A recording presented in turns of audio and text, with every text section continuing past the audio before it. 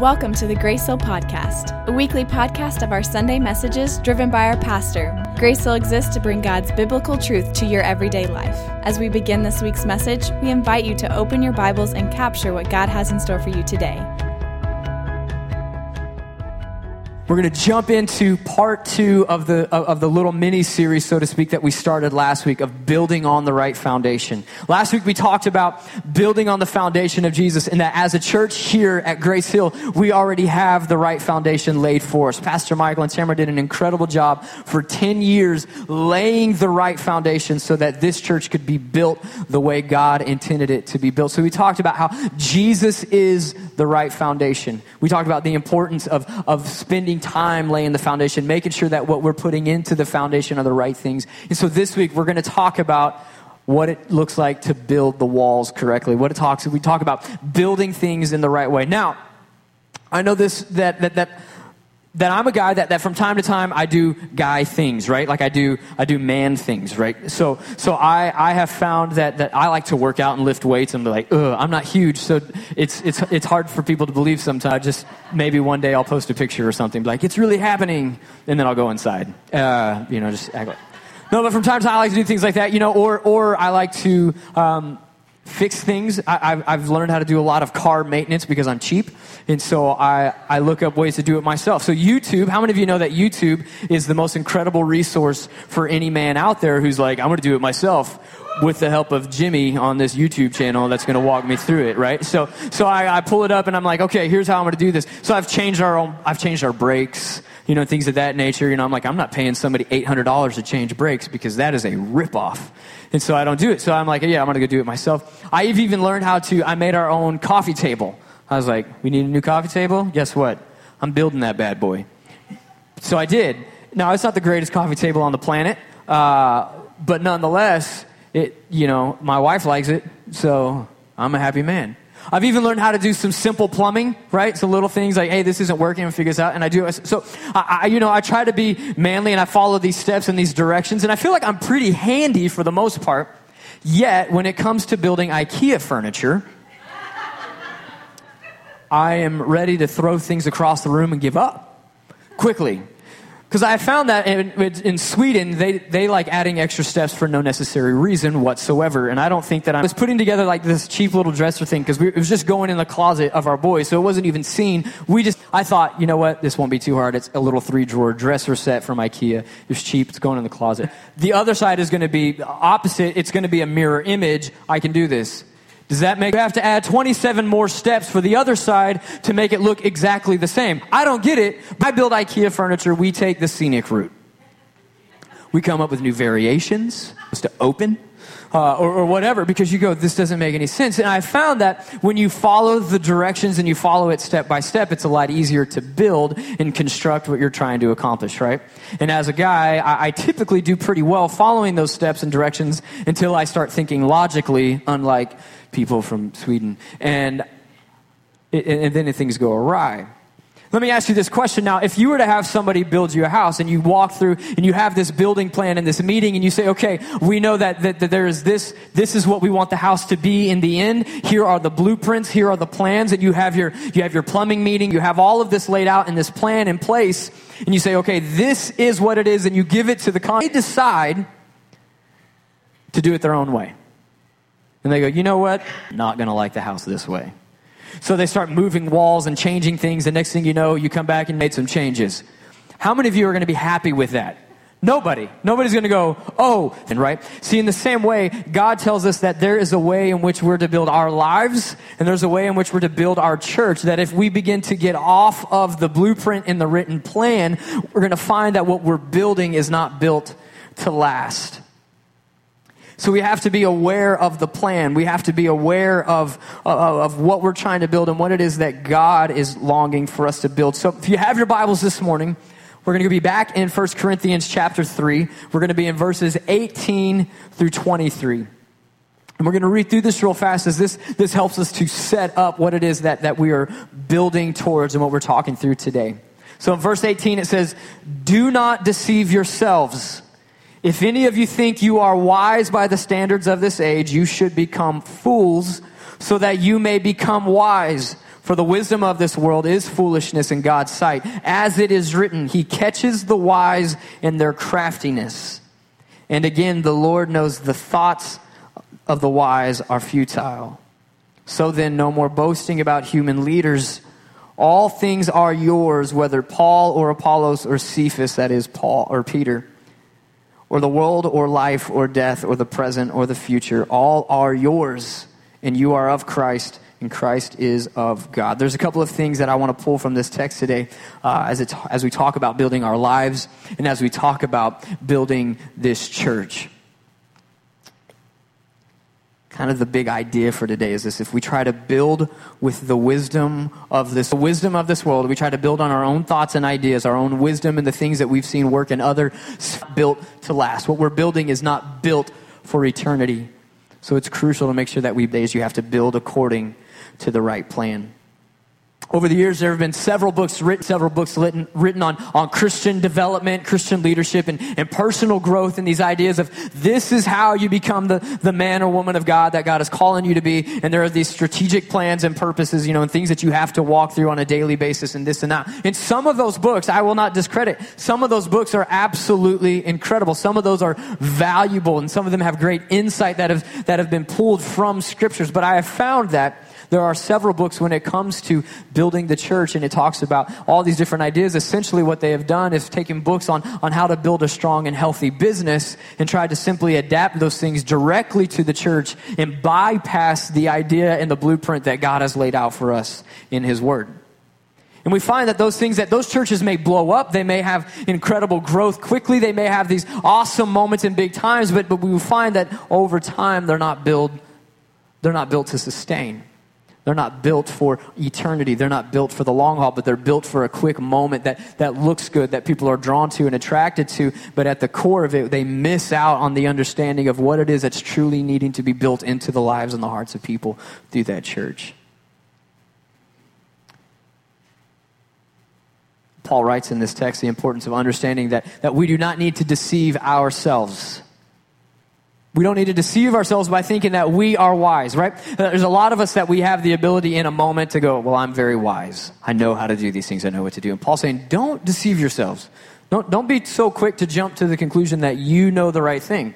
See, all throughout Scripture, and we can find Jesus talks a lot about it, that conventional wisdom, earthly wisdom, is usually opposite of heavenly wisdom. Laid out, that's, and you go, well, conventional wisdom says that, yes, those things are correct. And Jesus goes, but I tell you wisdom that I thought was good. Jesus says, you've heard it said that, love your, and Jesus says, but I tell you, love your enemies and pray for those who persecute you. And you're like, well, that does. Scriptures is constantly full of a challenge to our thinking and understanding and our wisdom. And Paul's saying, don't deceive yourselves by thinking that you are wise, because the reality is earthly wisdom amounts to nothing when it comes to building our lives in the way that God has intended us to build our lives. And it amounts to nothing when it comes to building our church the way that God has intended us to build our church. If we build with the wisdom of the world, we won't be building for eternity.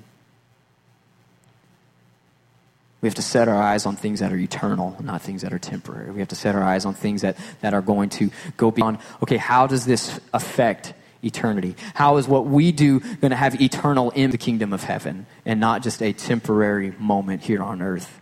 So there's a few things that that roadmap and how we're supposed to build. If we're supposed to push beyond the idea of conventional earthly wisdom in this church on, the first thing is this: our lives need to be built on prayer. Jesus says in Matthew 18, he says, again, I tell you that if two of you on earth agree about anything you ask for, it will be done for you by my Father in heaven. For where two or three come together in my name, there I am with them.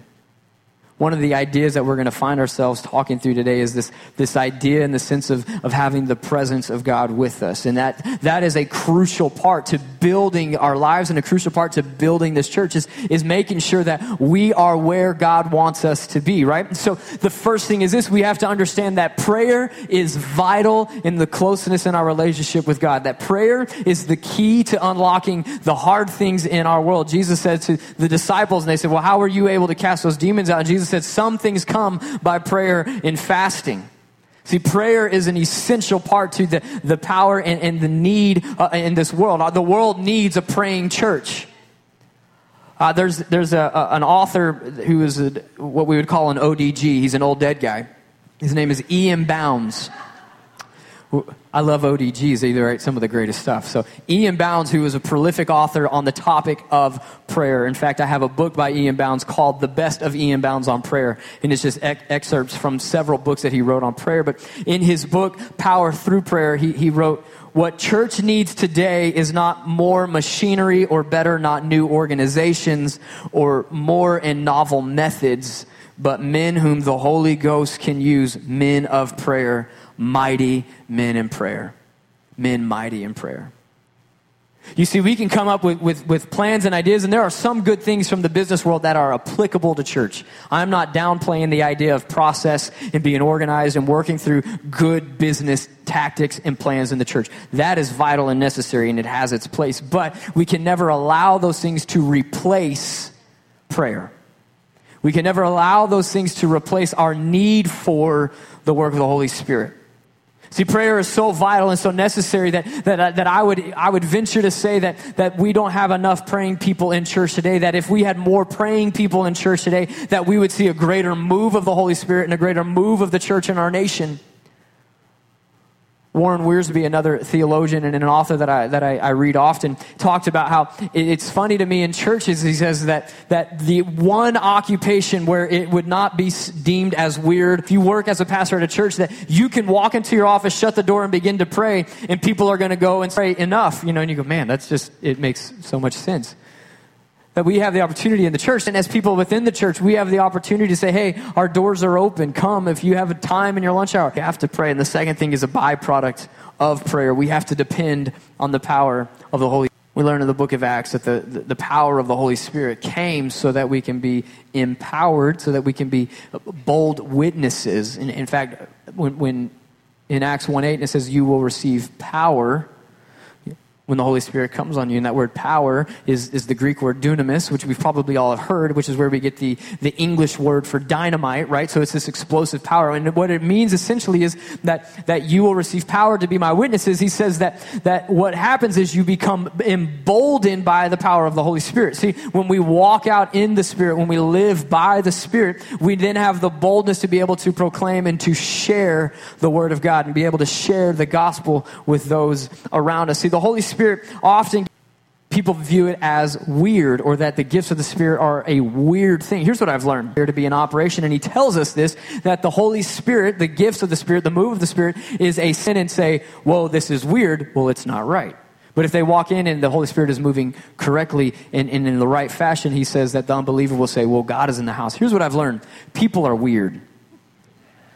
The Holy Spirit's not weird, right?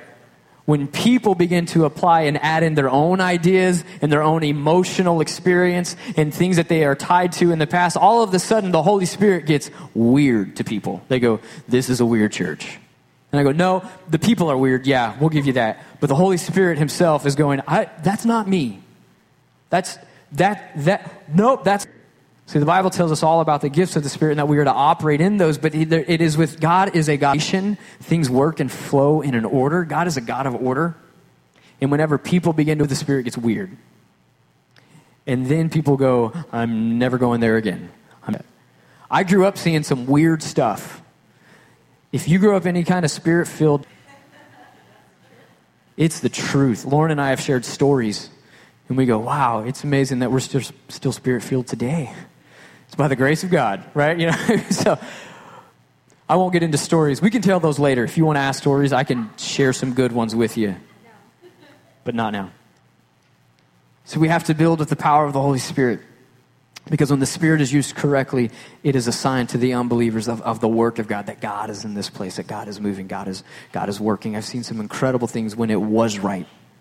And those are the stories that you go, this is far more incredible than the people that used it incorrectly. That this is happening in your life, and the person just goes, how in the world did you know? And it's just the work of the Holy Spirit given to lives radically transformed in the moment. That's the kind of spirit we need to walk in. Humility is not always in style. We find that it's very easy for people realizes they have a talent or a gifting. They go, man, I am so awesome. I am great, right? Not ever done on purpose. It's never a thing that somebody goes, man, I'm going to walk in arrogance today.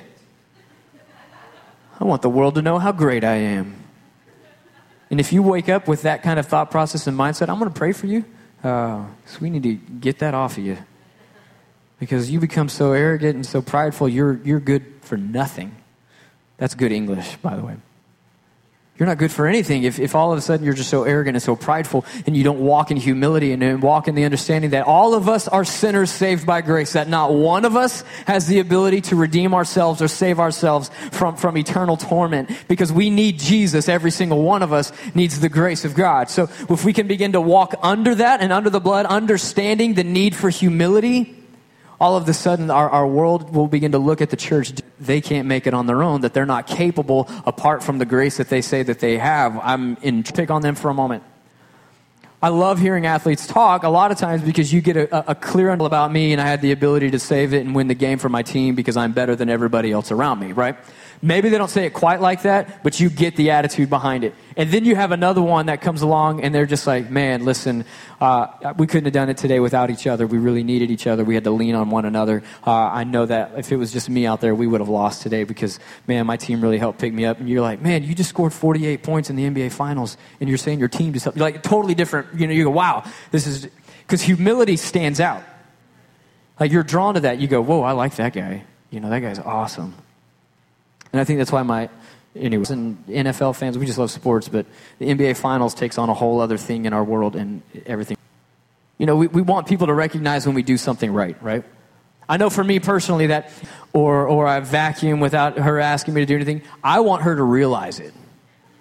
You know, be like, I try not to say anything, and then she'll check the dishwasher, like, oh, you did the dishes. And I'm like, no, the reality is, I wanted her to recognize it. I wanted her to see, look, I love you. So I did the dishes so that you would see me and recognize that I did something for you. Completely backwards, right? It's not done in humility. It's not, it's done so like, oh, you vacuum. Oh, yeah, sure, yeah, no big deal. Just trying to be a blessing. And be noticed. Like, hey, look what I did for you, right? See, we do that in our world. And so learning to shift our mindset and our understanding and say, okay, I'm not going to walk in this desire to be seen and to be noticed. We want to be humble in the way I live. And as a church, we need to walk in humility. James 4:6, he says, but he gives us more grace. That is why Scripture said God, he opposes the proud but shows favor to the humble. James 4:10 says, one of the things you'll learn about me is James may be my favorite book in the Bible. So James is hardcore. He's just goes straight for the jugular. He's like, I'm going right for it. But he says, but he gives more grace. God opposes the proud, but shows favor to the humble. I think that right there is enough for us to look at our lives and examine and say, okay, God, am I walking in humility? Think about that. We already referenced the fact that all of us need grace, right? It's that act of humility, that act of bowing our hearts before the Lord and saying, God, I need your grace. That is an act of humility. Recognizing our need for a Savior in the first place is a moment of humility. Because if we walk in with arrogance, God is going to oppose us, right? He's going to say, you're not coming with humility. You're not coming recognizing your need for a Savior. You're simply walking in and saying, God, give me grace. Yourselves before the Lord. Humble yourselves before the Lord, and he will lift you up. Man, that's the greatest way of being lifted, is not by our own merits and our own doing and letting others see us, but allowing God then in turn to lift us up. That is the greatest lifting that we can ever have. To be placed on a high place because of the work of the Lord, because of our humility. That's the kind of place where you want to sit up high. The fourth is we need to build our lives and our church on serving others. On serving others. This, again, is that continuation of humility. Removing ourselves from the equation and saying, how can I serve those around us? Now, I'll say this. It's easy for all of us to get caught up in the busyness of life. I recognize and I understand that life is busy. And traffic in Dallas is horrendous. I made the mistake last week of leaving here at 5:15. And I was pleased because I'm like, at least I'm going south. It's not as bad going south. Like, hey, are you close? And I was like, yeah. I just made it to 35. She was like, well, we'll see you when we see you. It was awesome. we get busy, right? And some of our busyness we feel like is completely unproductive. And I'm just sitting in a car for hours.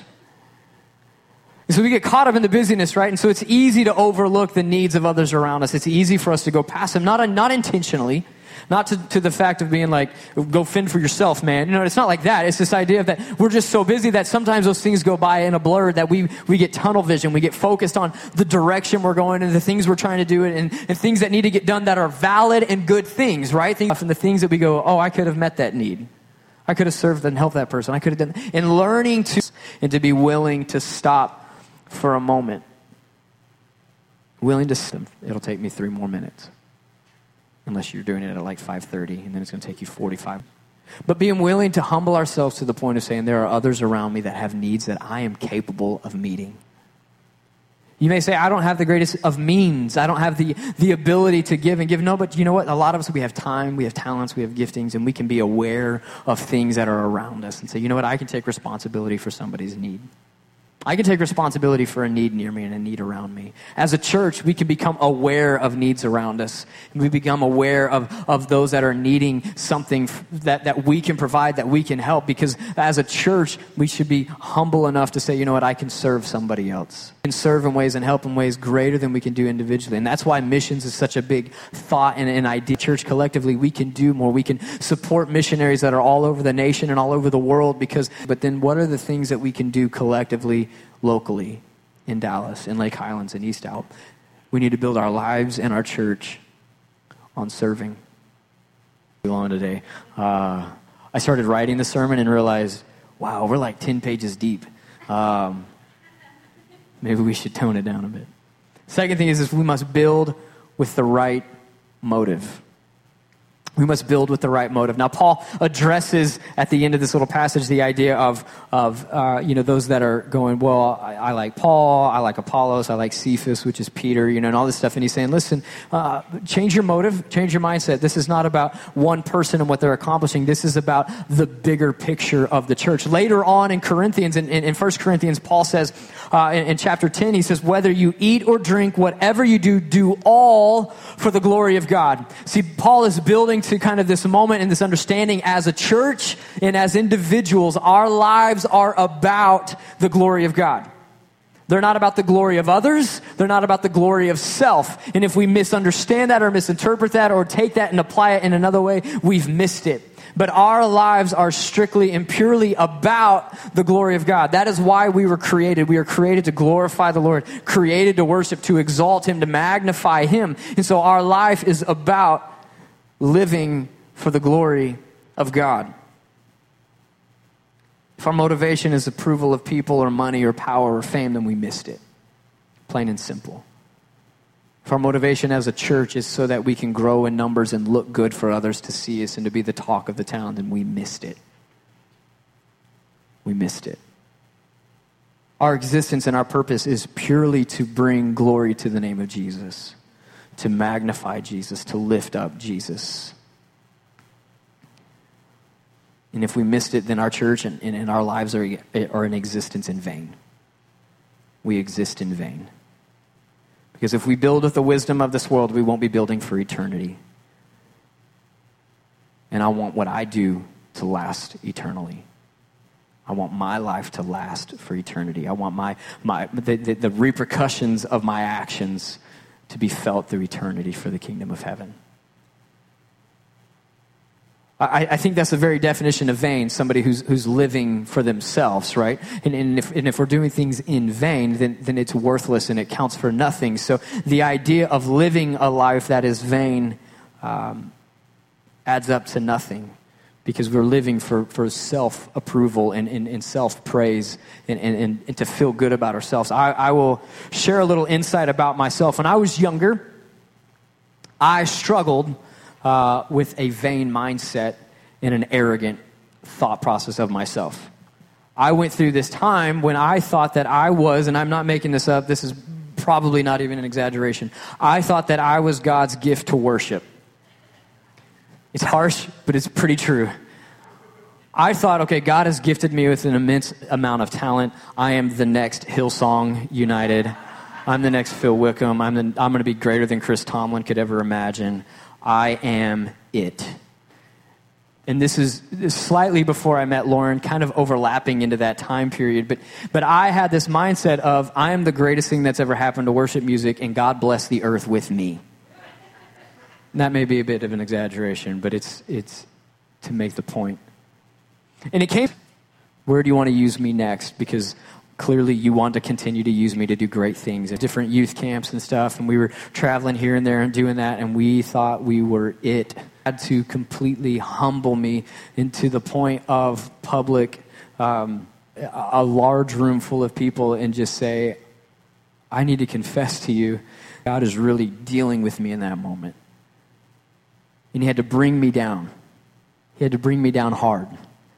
And it was a lot to work through and a lot to deal with in that moment, because I was living completely in vain. I was living completely for myself, living completely for the things that I wanted to accomplish and do with my life. I was convinced, and I even told Lauren that my thought, my mindset was, I'm just going to lead worship for my whole life. I'm going to travel the world leading worship. I'm going to travel the world. That's going to be it full time. That's all I'm going to do. I'm going to have this awesome band. We're going to have a crazy, awesome tour bus for when we're in the States. And then we're going to have this incredible jet for flying around the world. We were going to be filthy rich worship leaders. I was going to drive a Bentley. I couldn't be happier than I am now, because I know that I have humbled myself and I said, God, I want to live for your glory. You know, I've had those ideas removed. Now, from time to time, like if the lottery gets up to 750 million, Lauren and I do as it goes. I want to talk to you. Talks about the rebuilding of the temple, and it walks through this whole process. See, what had happened in Israel at the time is that they had kind of removed, God had removed the glory. The glory had departed from Israel at this time because of their wrongdoing and because of the things that they had done. They had separated themselves from the glory of God, right? They're still God's people, but at the end of it, in the moment, the temple that was where the glory of God was to reside was in the temple in Israel in the Old Testament, right? Now, the glory had departed. It had lifted because of the things that they had done in the temple. The temple was no longer a holy place.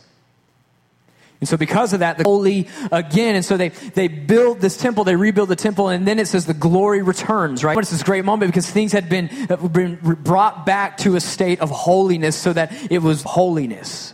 His glory dwells in a place of holiness. We fast forward New Testament, Jesus, the moment of God weeping over the loss of his son dying in that moment and carrying that. It says that the veil was torn from top to bottom, which the veil separated the most holy place from the holy place, right? And that is where the Spirit of God would dwell. That was where the glory would sit and dwell, was inside the most holy place in the temple. And when Jesus dies, the veil is torn top to bottom, signifying to us that no longer does the glory dwell in the holy place, but now we have the ability for the glory of God to dwell in us, right? So the Spirit lives in us, so that when we come together and worship, we can enter into the glory of God in the most holy place, but as followers of Christ, as those who Spirit of God. So what we find here is this, is that it's salvation, or that you have walked away from the Lord, but the glory has separated, right? And you feel those no longer a holy place. And he says, I need to come in and we need to rebuild our temple and have realignment with the Word of God, walking in line with the Word of God, so that our hearts can become this holy place again, where the Spirit of God can again dwell, where the glory can again dwell in our hearts and our lives. When we feel that separation and that pushback, sometimes we need to stop and go, okay, God, is there anything in my life? Now, I'm not saying this is always the case, because we go through ups and downs and ebbs and flows in our walk with the Lord. We have seasons. But sometimes we need to stop and go, okay, God, what is it in my life? What am I allowing to creep in? What am I allowing to make it uncomfortable for you? One of the things we say, Lauren and I say all the time in our homes, is we want our home to be a comfortable place for the Holy Spirit. We want our house to be a place where the Spirit, where the glory of God feels that he can dwell comfortably with us. It makes me think of the older lady sitting in the passenger seat, looks over and sees a young couple, and they're sitting in a truck together also, but the friend or husband, young husband, whatever it is, this young couple, she's sitting right next to him. And the older lady turns to her husband. I remember those days. And you would reach over and you'd put your arm around me, and we would drive down the road together. She's like, oh, I remember those days. And he turns to her and said, I'm not the one that moved.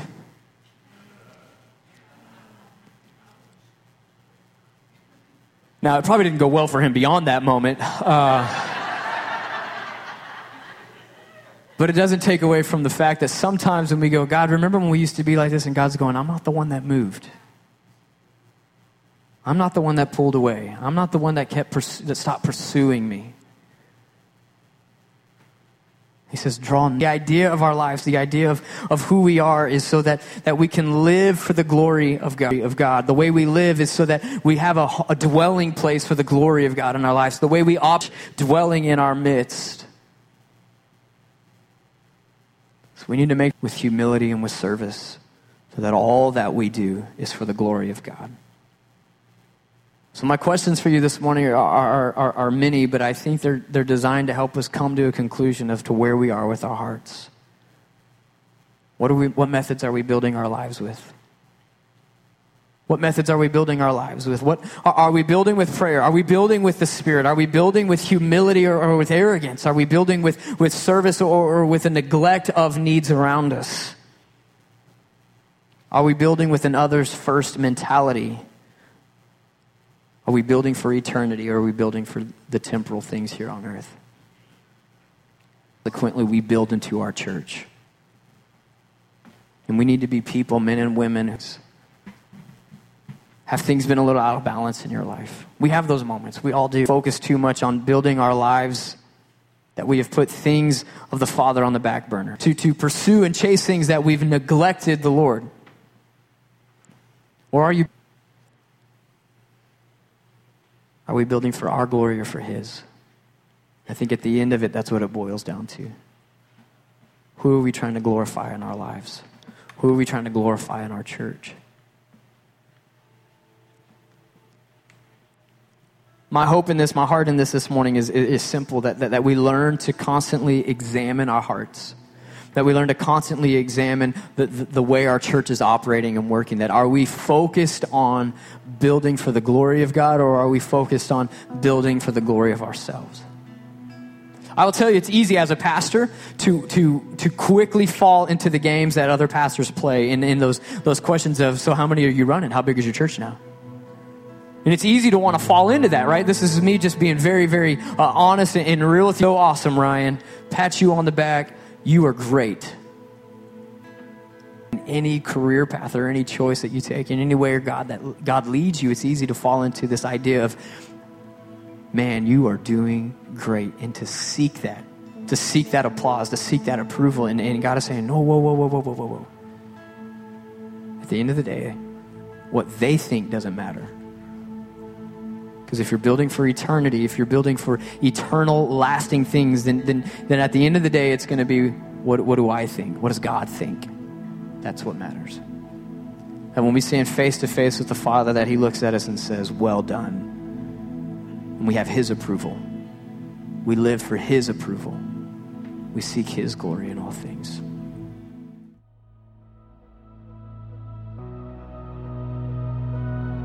Thank you for listening to this week's podcast.